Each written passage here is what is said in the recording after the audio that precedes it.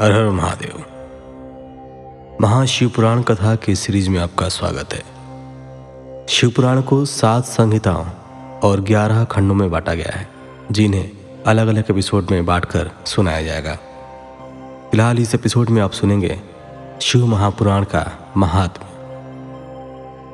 पहला अध्याय, सूत जी द्वारा शिव पुराण की महिमा का वर्णन।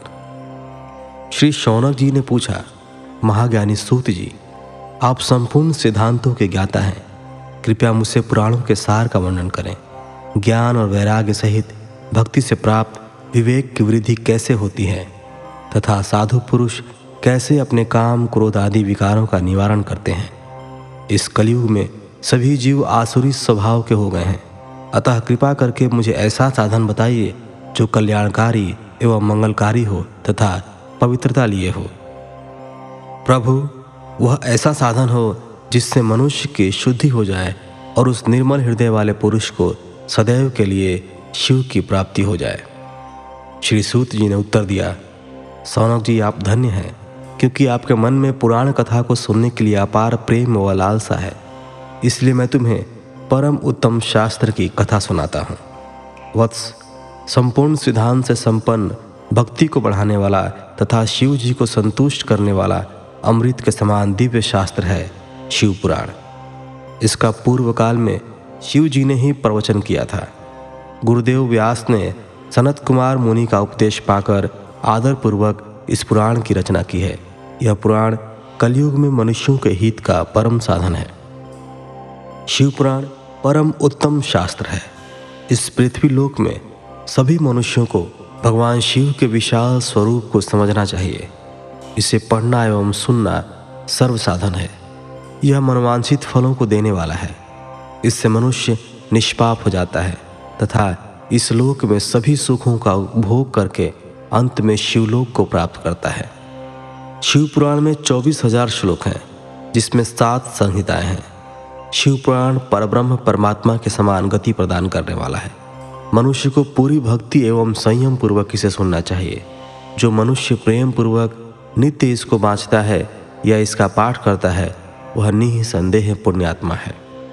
भगवान शिव उस विद्वान पुरुष पर प्रसन्न होकर उससे अपना धाम प्रदान करते हैं। प्रतिदिन आदरपूर्वक शिव पुराण का पूजन करने वाले मनुष्य संसार में संपूर्ण भोगों को भोग कर भगवान शिव के पद को प्राप्त करते हैं। वे सदा सुखी रहते हैं। शिव पुराण में भगवान शिव का सर्वस्व है। इस लोक और परलोक में सुख की प्राप्ति के लिए आदरपूर्वक इसका सेवन करना चाहिए। यह निर्मल शिव पुराण धर्म, अर्थ, काम और मोक्ष रूप चारों पुरुषार्थों को देने वाला है। अतः सदा प्रेम पूर्वक इससे सुनना एवं पढ़ना चाहिए। इस प्रकार पहला अध्याय समाप्त हुआ।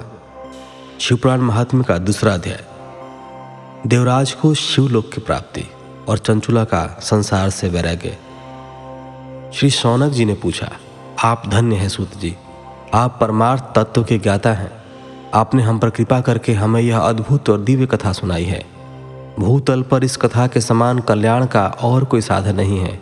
आपकी कृपा से यह बात हमने समझ ली है। सूत जी, इस कथा के दौरान कौन से पापी शुद्ध होते हैं, उन्हें कृपा पूर्वक बताकर इस जगत को कृतार्थ कीजिए। सूत जी बोले, मुने, जो मनुष्य पाप, दुराचार तथा काम, क्रोध, मद, लोभ में निरंतर डूबे रहते हैं, वे भी शिव पुराण पढ़ने अथवा सुनने से शुद्ध हो जाते हैं तथा उनके पापों का पूर्णतया नाश हो जाता है। इस विषय में मैं तुम्हें एक कथा सुनाता हूँ। बहुत पहले की बात है कि रातों के नगर में देवराज नाम का एक ब्राह्मण रहता था। वह ज्ञान में दुर्बल, गरीब, रस बेचने वाला तथा वैदिक धर्म से विमुख था। वह स्नान संध्या नहीं करता था तथा उसमें वैश्यवृत्ति बढ़ती ही जा रही थी। वह भक्तों को ठगता था। उसने अनेक मनुष्यों को मारकर उन सबका धन हड़प लिया था। उस पापी ने थोड़ा सा भी धन धर्म के काम में नहीं लगाया था। वह वेश्यागामी तथा आचार भ्रष्ट था। एक दिन वह घूमता हुआ दैवयोग से प्रतिष्ठानपुर, जो कि फिलहाल के झूसी प्रयाग में है, वहाँ जा पहुँचा। वहाँ उसने एक शिवालय देखा जहाँ बहुत से साधु महात्मा एकत्र हुए थे। देवराज वहीं ठहर गया। वहाँ रात में उसे ज्वर आ गया, अर्थात बुखार आ गया और उससे बड़ी पीड़ा होने लगी। वहीं पर एक ब्राह्मण देवता शिवपुराण की कथा सुना रहे थे। ज्वर में पड़ा देवराज भी ब्राह्मण के मुख से शिव कथा को निरंतर सुनता रहता था। 1 मास बाद देवराज ज्वर से पीड़ित अवस्था में चल बसा। यमराज के दूत उसे बांध कर यमपुरी ले गए। तभी वहां शिवलोक से भगवान शिव के पार्षद गण आ गए। वे कर्पूर के समान उज्जवल थे। उनके हाथ में त्रिशूल, संपूर्ण शरीर पर भस्म और गले में रुद्राक्ष की माला उनके शरीर की शोभा बढ़ा रही थी। उन्होंने यमराज के दूतों को मार पीट कर देवराज को यमदूतों के चंगुल से छुड़ा लिया और वे उसे अपने अद्भुत विमान में बिठाकर जब कैलाश पर्वत पर ले जाने लगे तो यमपुरी में कोलाहल मच गया, जिसे सुनकर यमराज अपने भवन से बाहर आए। साक्षात रुद्रों के समान प्रतीत होने वाले इन दूतों का धर्मराज ने विधि पूर्वक पूजन कर ज्ञान दृष्टि से सारा मामला जान लिया। उन्होंने भय के कारण भगवान शिव के दूतों से कोई बात नहीं पूछी। तत्पश्चात शिवदूत देवराज को लेकर कैलाश चले गए और वहां पहुंचकर उन्होंने ब्राह्मण को करुणावतार भगवान शिव के हाथों सौंप दिया। शौनक जी ने कहा, महाभाग सूत जी, आप सर्वज्ञ हैं। आपकी कृपा प्रसाद से मैं कृतार्थ हुआ। इस इतिहास को सुनकर मेरा मन आनंदित हो गया है। अतः भगवान शिव में प्रेम बढ़ाने वाली दूसरी कथा भी कहिए। 3रा अध्याय। श्री सूत जी बोले, शौनक सुनो, मैं तुम्हारे सामने एक अन्य गोपनीय कथा का वर्णन करूंगा, क्योंकि तुम शिव भक्तों में अग्रगण्य एवं वेद वेताओं में श्रेष्ठ हो। समुद्र के निकटवर्ती प्रदेश में वाष्कल नामक गांव है, जहां वैदिक धर्म से विमुख महापापी मनुष्य रहते हैं। वे सभी दुष्ट हैं एवं उनका मन दूषित विषय भोगों में ही लगा रहता है। वे देवताओं एवं भाग्य पर विश्वास नहीं करते।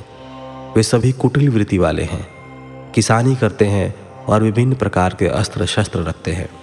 वे व्याभिचारी हैं। वे इस बात से पूर्णतः अनजान हैं कि ज्ञान, वैराग्य तथा सद्धर्म ही मनुष्य के लिए परम पुरुषार्थ है। वे सभी पशु बुद्धि हैं। अन्य समुदाय के लोग भी उन्हीं की तरह बुरे विचार रखने वाले धर्म से विमुख हैं। वे नित्य कुकर्म में लगे रहते हैं एवं सदा विषय भोगों में डूबे रहते हैं। वहाँ की स्त्रियां भी बुरे स्वभाव की, स्वेच्छाचारिणी, पाप में डूबी, कुटिल सोच वाली और व्याभिचारिणी हैं। वे सभी सद्व्यवहार तथा सदाचार से सर्वथा शून्य हैं। वहाँ सिर्फ दुष्टों का निवास है। वाष्कल नामा गांव में बिंदुक नाम का एक ब्राह्मण रहता था। वह अधर्मी, दुराचारी व महापापी था। उसकी स्त्री बहुत सुंदर थी। उसका नाम चंचुला था। वह सदा उत्तम धर्म का पालन करती थी, परंतु बिंदुक वेश्यागामी था। इस तरह कुकर्म करते हुए बहुत समय व्यतीत हो गया। उसकी स्त्री काम से पीड़ित होने पर भी, स्वधर्म नाश के भय से क्लेश सहकर भी काफी समय तक धर्म भ्रष्ट नहीं हुई, परंतु आगे चलकर वह भी अपने दुराचारी पति के आचरण से प्रभावित होकर दुराचारिणी और अपने धर्म से विमुख हो गई।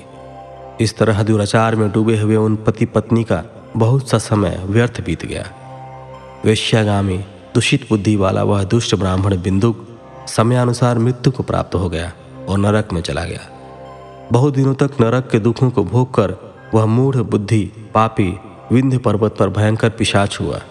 इधर उस दुराचारी बिंदुक के मर जाने पर वह चंचुला नामक स्त्री बहुत समय तक पुत्रों के साथ अपने घर में रहती रही।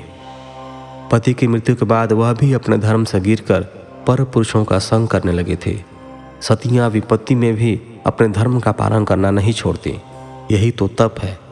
तप कठिन तो होता है, लेकिन इसका फल मीठा होता है। विषयी इस सत्य को नहीं जानता, इसलिए वह विषयों के विष फल का स्वाद लेते हुए भोग करता है। एक दिन दैवयोग से किसी पुण्य पर्व के आने पर वह अपने भाई बंधुओं के साथ गोकर्ण क्षेत्र में गई। उसने तीर्थ के जल में स्नान किया एवं बंधुजनों के साथ यत्र तत्र घूमने लगी। घूमते घूमते वह एक देव मंदिर में गई। वहाँ उसने एक ब्राह्मण के मुख से भगवान शिव की परम पवित्र एवं मंगलकारी कथा सुनी। कथावाचक ब्राह्मण कह रहे थे, जो स्त्रियां व्यभिचार करती हैं वे मरने के बाद जब यमलोक जाती हैं तो यमराज के दूत उन्हें तरह तरह से यंत्रणा देते हैं। वे उसके कामांगों को तप्त लौह दंडों से दागते हैं। तप्त लौह के पुरुष से उसका संसर्ग कराते हैं। ये सारे दंड इतनी वेदना देने वाले होते हैं कि जीव पुकार पुकार कर कहता है कि अब वह ऐसा नहीं करेगा। लेकिन यमदूत उसे छोड़ते नहीं। कर्मों का फल तो सभी को भोगना पड़ता है। देव, ऋषि, मनुष्य सभी इससे बंधे हुए हैं। ब्राह्मण के मुख से यह वैराग्य बढ़ाने वाली कथा सुनकर चंचुला भय से व्याकुल हो गई। कथा समाप्त होने पर सभी लोग वहां से चले गए। तब कथा बाँचने वाले ब्राह्मण देवता से चंचुला ने कहा, हे ब्राह्मण, धर्म को न जानने के कारण मेरे द्वारा बहुत दुराचार हुआ है। स्वामी, मेरे ऊपर कृपा कर मेरा उद्धार कीजिए। आपके प्रवचन को सुनकर मुझे इस संसार से वैराग्य हो गया है। मुझ मूढ़ चित्त वाली पापिनी को धिक्कार है। मैं निंदा के योग्य हूँ। मैं बुरे विषयों में फंसकर अपने धर्म से विमुख हो गई थी। कौन मुझ जैसी कुमार्ग में मन लगाने वाली पापनी का साथ देगा? जब यमदूत मेरे गले में फंदा डालकर मुझे बांध कर ले जाएंगे और नरक में मेरे शरीर के टुकड़े करेंगे, तब मैं कैसे उन महायातनाओं को सहन कर पाऊंगी? मैं सब प्रकार से नष्ट हो गई हूँ, क्योंकि अभी तक मैं हर तरह से पाप में डूबी रही हूँ। हे ब्राह्मण, आप मेरे गुरु हैं, आप ही मेरे माता पिता हैं। मैं आपकी शरण में आई हूँ। मुझ अबला का अब आप ही उद्धार कीजिए। सूत जी कहते हैं, शौनक, इस प्रकार विलाप करती हुई चंचुला ब्राह्मण देवता के चरणों में गिर पड़ी। तब ब्राह्मण ने उसे कृपापूर्वक उठाया। इस प्रकार तीसरा अध्याय समाप्त हुआ। अभी तक के 3 अध्यायों में जो आपने सुना, उन सभी बातों का कम शब्दों में अगर सारांश बताया जाए तो इसका अर्थ यह है कि महाज्ञानी सूत जी शौनक जी को शिव पुराण की महात्म्य बताते हुए यह समझाना चाहते हैं कि व्यभिचार करने वाले, दुराचार करने वाले पुरुष या स्त्री नरक लोक को जाते हैं, तथा जो लोग शिव की भक्ति करते हैं, जो लोग शिव पुराण का श्रवण करते हैं, उनका इन पापों से मुक्ति हो जाती है। वे सभी प्रकार के बंधनों से मुक्त होते हैं। उनका मन निर्मल हो जाता है। वे धर्म के पथ को अपनाते हैं। चौथा अध्याय, चंचुला की शिव कथा सुनने में रुचि और शिवलोक गमन। ब्राह्मण बोले, नारी, तुम सौभाग्यशाली हो जो भगवान शंकर की कृपा से तुमने वैराग्यपूर्ण शिव पुराण की कथा सुनकर समय से अपनी गलती का एहसास कर लिया है। तुम डरो मत और भगवान शिव की शरण में जाओ। उनकी परम कृपा से तुम्हारे सभी पाप नष्ट हो जाएंगे। मैं तुम्हें भगवान शिव की कथा सहित वह मार्ग बताऊंगा जिसके द्वारा तुम्हें सुख देने वाली उत्तम गति प्राप्त होगी।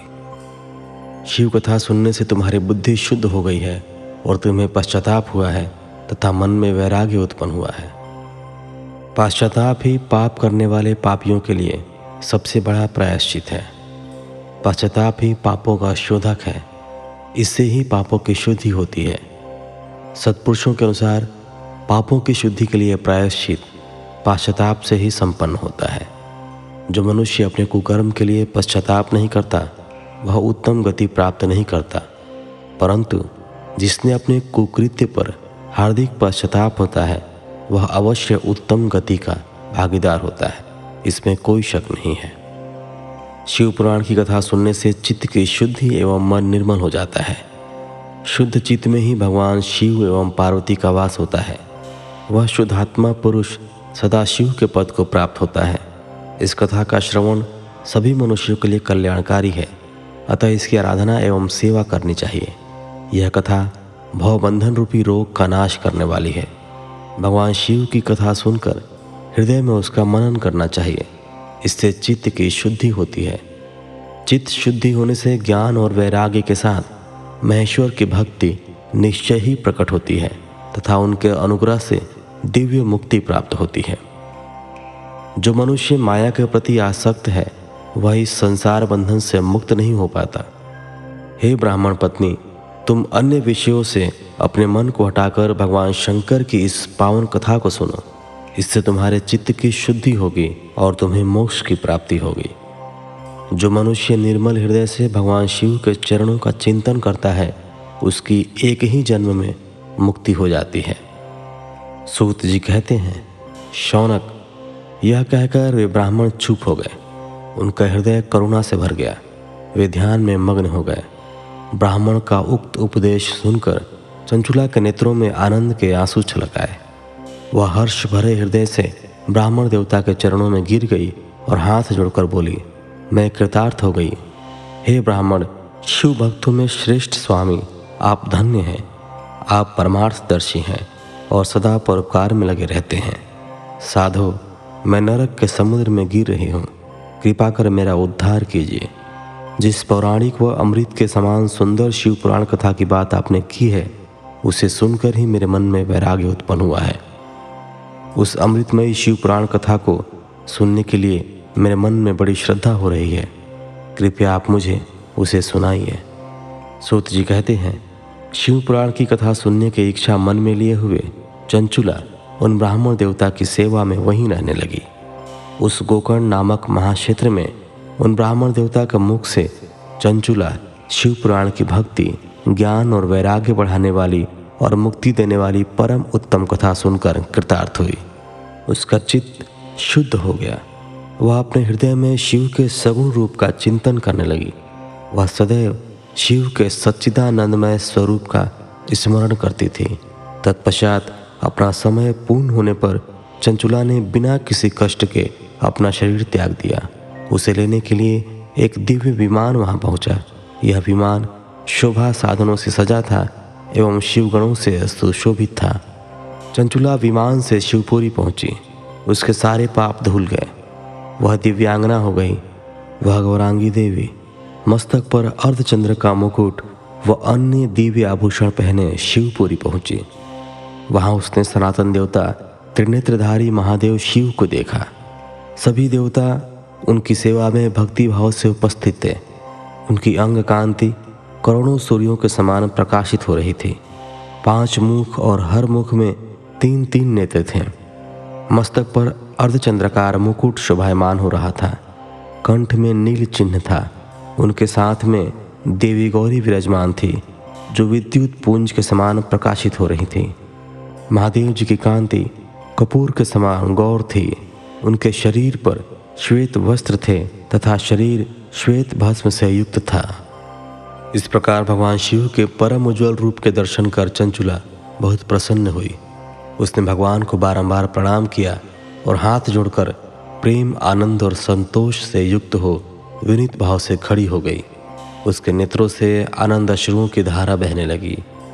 भगवान शंकर एवं भगवती गौरी उमा ने करुणा के साथ सौम्य दृष्टि से देखकर चंचुला को अपने पास बुलाया। गौरी उमा ने उसे प्रेम पूर्वक अपनी सखी बना लिया। चंचुला सुखपूर्वक भगवान शिव के धाम में उमा देवी की सखी के रूप में निवास करने लगी। 5वां अध्याय, बिंदु का पिशाच योनि से उद्धार।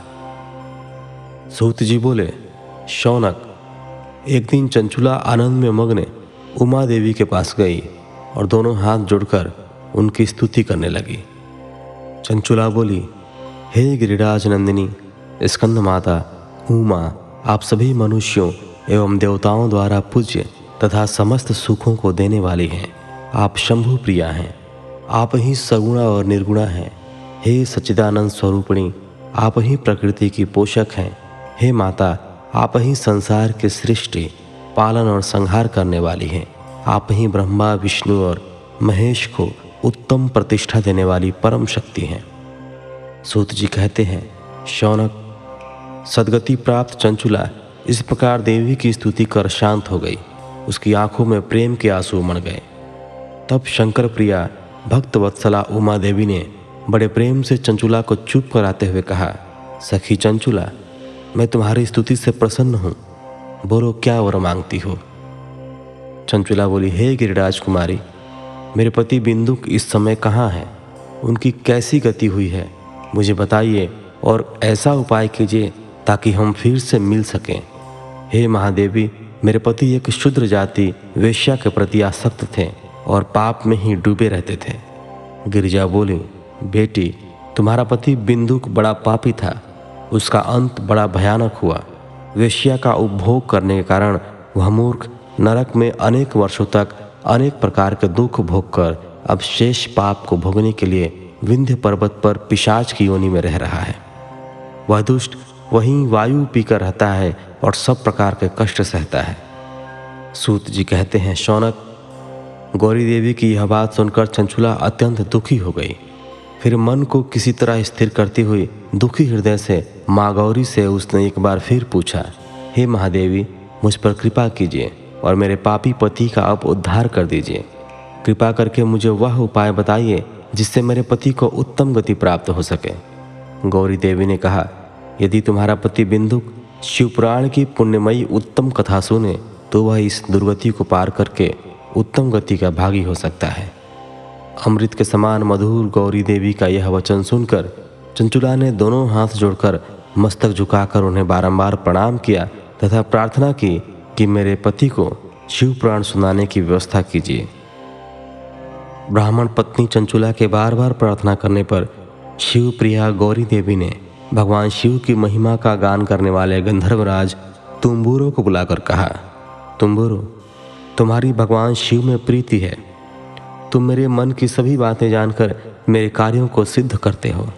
तुम मेरी इस सखी के साथ विंध्य पर जाओ। वहाँ एक महाघोर और भयंकर पिशाच रहता है। पूर्व जन्म में वह पिशाच बिंदुक नामक ब्राह्मण मेरी सखी चंचुला का पति था। वह वेश्यागामी हो गया। उसने स्नान, संध्या आदि नित्य कर्म छोड़ दिए। क्रोध के कारण उसकी बुद्धि भ्रष्ट हो गई। दुर्जनों से उसकी मित्रता और सज्जनों से द्वेष बढ़ गया था। वह अस्त्र शस्त्र से हिंसा करता, लोगों को सताता और उनके घरों में आग लगा देता था। चांडालों से दोस्ती करता, वह रोज वेश्या के पास जाता था। पत्नी को त्याग कर दुष्ट लोगों से दोस्ती कर उन्हीं के संपर्क में रहता था। वह मृत्यु तक दुराचार में फंसा रहा। मृत्यु के बाद उसे पापियों के भोग स्थान यमपुर ले जाया गया। वहाँ घोर नरकों को सहकर इस समय वह विंध्य पर्वत पर पिशाच बनकर रह रहा है और पापों का फल भोग रहा है। तुम उसके सामने परम पुण्यमयी पापों का नाश करने वाली शिवपुराण की दिव्य कथा का प्रवचन करो। इस कथा को सुनने से उसका हृदय सभी पापों से मुक्त होकर शुद्ध हो जाएगा और वह प्रेत योनि से मुक्त हो जाएगा। दुर्गति से मुक्त होने पर उस बिंदुक नामक पिशाच को विमान पर बिठाकर तुम भगवान शिव के पास ले आना।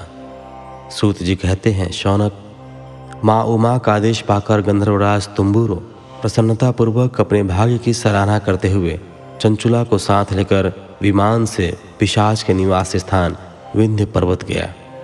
वहां पहुंचकर उसने उस विकराल आकृति वाले पिशाच को देखा। उसका शरीर विशाल था, उसकी ठोड़ी बड़ी थी। वह कभी हंसता, कभी रोता और कभी उछलता था। महाबली तुम्बुरो ने बिंदुक नामक पिशाच को पाशों से बांध लिया। उसके पश्चात तुम्बुरो ने शिवपुराण की कथा वाचने के लिए स्थान तलाश कर मंडप की रचना की। शीघ्र ही इस बात का पता लोगों को चल गया कि एक पिशाच के उद्धार हेतु देवी पार्वती की आज्ञा से तुम्बुरो शिवपुराण की अमृत कथा सुनाने विंध्य पर्वत पर आए हैं। उस कथा को सुनने के लोभ से बहुत से देवर्षि वहां पहुंच गए। सभी को आदरपूर्वक स्थान दिया गया। पिशाच बिंदु को पाशों में बांधकर आसन पर बिठाया गया और तब तुम्बुरो ने परम उत्तम शिवपुराण की अमृत कथा का गान शुरू किया। उसने पहली विद्येश्वर संहिता से लेकर 7वीं वायु संहिता तक शिवपुराण की कथा का स्पष्ट वर्णन किया। 7 संहिताओं सहित शिवपुराण को सुनकर सभी श्रोता कृतार्थ हो गए। परम पुण्यमय शिवपुराण को सुनकर पिशाच सभी पापों से मुक्त हो गया और उसने पिशाच शरीर का त्याग कर दिया। शीघ्र ही उसका रूप दिव्य हो गया। उसका शरीर गौर वर्ण का हो गया। शरीर पर श्वेत वस्त्र एवं पुरुषों के आभूषण आ गए। इस प्रकार दिव्य देहधारी होकर बिंदुक अपनी पत्नी चंचुला के साथ स्वयं भी भगवान शिव का गुणगान करने लगा। उसे इस दिव्य रूप में देखकर सभी को बहुत आश्चर्य हुआ। उसका मन परम आनंद से परिपूर्ण हो गया। सभी भगवान महेश्वर के अद्भुत चरित्र को सुनकर कृतार्थ हो उनका यशोगान करते हुए अपने अपने धाम को चले गए। बिंदुक अपनी पत्नी चंचुला के साथ विमान में बैठकर शिवपुरी की ओर चल दिया। महेश्वर के गुणों का गान करते हुए बिंदुक अपनी पत्नी चंचुला एवं तंबूरा के साथ शीघ्र ही शिवधाम पहुंच गया। भगवान शिव एवं देवी पार्वती ने उसे अपना पार्षद बना लिया। दोनों पति पत्नी सुखपूर्वक भगवान महेश्वर एवं देवी गौरी के श्री चरणों में अविचल निवास पाकर धन्य हो गए। 6ठा अध्याय, शिवपुराण के श्रवण की विधि। शौनक जी कहते हैं, महापराग सूत जी, आप धन्य एवं शिव भक्तों में श्रेष्ठ हैं। हम पर कृपा कर हमें कल्याणमय शिवपुराण के श्रवण की विधि बताइए, जिससे सभी श्रोताओं को संपूर्ण उत्तम फल की प्राप्ति हो। सूत जी ने कहा, मुने शौनक, तुम्हें संपूर्ण फल की प्राप्ति के लिए मैं शिव पुराण की विधि सविस्तार बताता हूँ। सर्वप्रथम किसी ज्योतिषी को बुलाकर दान में संतुष्ट कर उससे कथा का शुभ मुहूर्त निकलवाना चाहिए और उसकी सूचना का संदेश सभी लोगों तक पहुँचाना चाहिए कि हमारे यहाँ शिव पुराण की कथा होने वाली है। अपने कल्याण की इच्छा रखने वालों को इसे सुनने अवश्य पधारना चाहिए। देश विदेश में जो भी भगवान शिव के भक्त हों तथा शिव कथा के कीर्तन और श्रवण के उत्सुक हों, उन सभी को आदरपूर्वक बुलाना चाहिए और उनका आदर सत्कार करना चाहिए। शिव पुराण सुनने के लिए मंदिर, तीर्थ, वन प्रांत अथवा घर में ही उत्तम स्थान का निर्माण करना चाहिए। केले के खंभों से सुशोभित कथा मंडप तैयार कराएं। उसे सब और फल, पुष्प, सुंदर चंदोवे से अलंकृत करना चाहिए। चारों कोनों पर ध्वज लगाकर उसे विभिन्न सामग्री से सुशोभित करें। भगवान शंकर के लिए भक्तिपूर्वक दिव्य आसन का निर्माण करना चाहिए। कथावाचक के लिए भी दिव्य आसन का निर्माण करना चाहिए। नियम पूर्वक कथा सुनने वालों के लिए भी सुयोग्य आसन की व्यवस्था करें तथा अन्य लोगों के बैठने की भी व्यवस्था करें। कथा वाचने वाले विद्वान के प्रति कभी बुरी भावना न रखें। संसार में जन्म तथा गुणों के कारण बहुत से गुरु होते हैं, परंतु उन सब में पुराणों का ज्ञाता ही परम गुरु माना जाता है। पुराण वेत्ता पवित्र, शांत, साधु, ईर्ष्या पर विजय प्राप्त करने वाला और दयालु होना चाहिए। ऐसे गुणी मनुष्य को इस पुण्यमयी कथा को वाचना चाहिए। सूर्योदय से 3:30 पहर तक इसे वाचने का उपयुक्त समय है। मध्याह्न काल में 2 घड़ी तक कथा बंद रखनी चाहिए ताकि लोग मल मूत्र का त्याग कर सकें। जिस दिन से कथा शुरू हो रही है उससे 1 दिन पहले व्रत ग्रहण करें। कथा के दिनों में प्रातःकाल का नित्य कर्म संक्षेप में कर लेना चाहिए। वक्ता के पास उसकी सहायता हेतु एक विद्वान व्यक्ति को बैठाना चाहिए जो कि सब प्रकार के संशयों को दूर कर लोगों को समझाने में कुशल हो। कथा में आने वाले विघ्नों को दूर करने के लिए सर्वप्रथम गणेश जी का पूजन करना चाहिए। भगवान शिव व शिव पुराण की भक्ति भाव से पूजा करें। तत्पश्चात श्रोता तन मन से शुद्ध होकर आदरपूर्वक शिव पुराण की कथा सुने। जो वक्ता और श्रोता अनेक प्रकार के कर्मों से भटक रहे हों, काम आदि 6 विकारों से युक्त हों, वे पुण्य के भागी नहीं हो सकते। जो मनुष्य अपनी सभी चिंताओं को भूलकर कथा में मन लगाते हैं, उन शुद्ध बुद्धि मनुष्यों को उत्तम फल की प्राप्ति होती है। 7वां अध्याय, श्रोताओं द्वारा पालन किए जाने वाले नियम। सूत जी बोले, शौनक, शिव पुराण सुनने का व्रत लेने वाले पुरुषों के लिए जो नियम है उन्हें भक्तिपूर्वक सुनो। शिव पुराण की पुण्यमयी कथा नियम पूर्वक सुनने से बिना किसी विघ्न बाधा के उत्तम फल की प्राप्ति होती है। दीक्षा रहित मनुष्य को कथा सुनने का अधिकार नहीं है, अतः पहले वक्ता से दीक्षा ग्रहण करनी चाहिए। नियम पूर्वक कथा सुनने वाले मनुष्य को ब्रह्मचर्य का अच्छी तरह से पालन करना चाहिए। उसे भूमि पर सोना चाहिए, पत्तल में खाना चाहिए तथा कथा समाप्त होने पर ही अन्न ग्रहण करना चाहिए। समर्थ मनुष्य को शुद्ध भाव से शिव पुराण की कथा की समाप्ति तक उपवास रखना चाहिए और एक ही बार भोजन करना चाहिए। गरिष्ठ अन्न, दाल, जला हुआ अन्न, सेम, मसूर तथा बासी अन्न नहीं खाना चाहिए। जिसने कथा का व्रत ले रखा हो उसे प्याज, लहसुन, हींग, गाजर, मादक वस्तु तथा आमिष कही जाने वाली वस्तुओं को त्याग देना चाहिए। ऐसा मनुष्य प्रतिदिन सत्य, शौच, दया, मौन, सरलता, विनय तथा हार्दिक उदारता आदि सद्गुणों को अपनाए तथा साधु संतों की निंदा का त्याग कर नियम पूर्वक कथा सुने। सकाम मनुष्य इस कथा के प्रभाव से अपनी अभीष्ट कामना प्राप्त करता है और निष्काम मोक्ष प्राप्त करता है। सभी स्त्री पुरुषों को विधि विधान से शिव पुराण की उत्तम कथा को सुनना चाहिए। महर्षि, शिव पुराण की समाप्ति पर श्रोताओं को भक्तिपूर्वक भगवान शिव की पूजा की तरह पुराण पुस्तक की पूजा भी करनी चाहिए तथा इसके पश्चात विधि पूर्वक वक्ता का भी पूजन करना चाहिए। पुस्तक को रखने के लिए नया और सुंदर बस्ता बनाएं। पुस्तक व वक्ता की पूजा के उपरांत वक्ता की सहायता हेतु बुलाए गए पंडित का भी सत्कार करना चाहिए। कथा में पधारे अन्य ब्राह्मणों को भी अन्न धन का दान दें। गीत, वाद्य और नृत्य से उत्सव को महान बनाएं।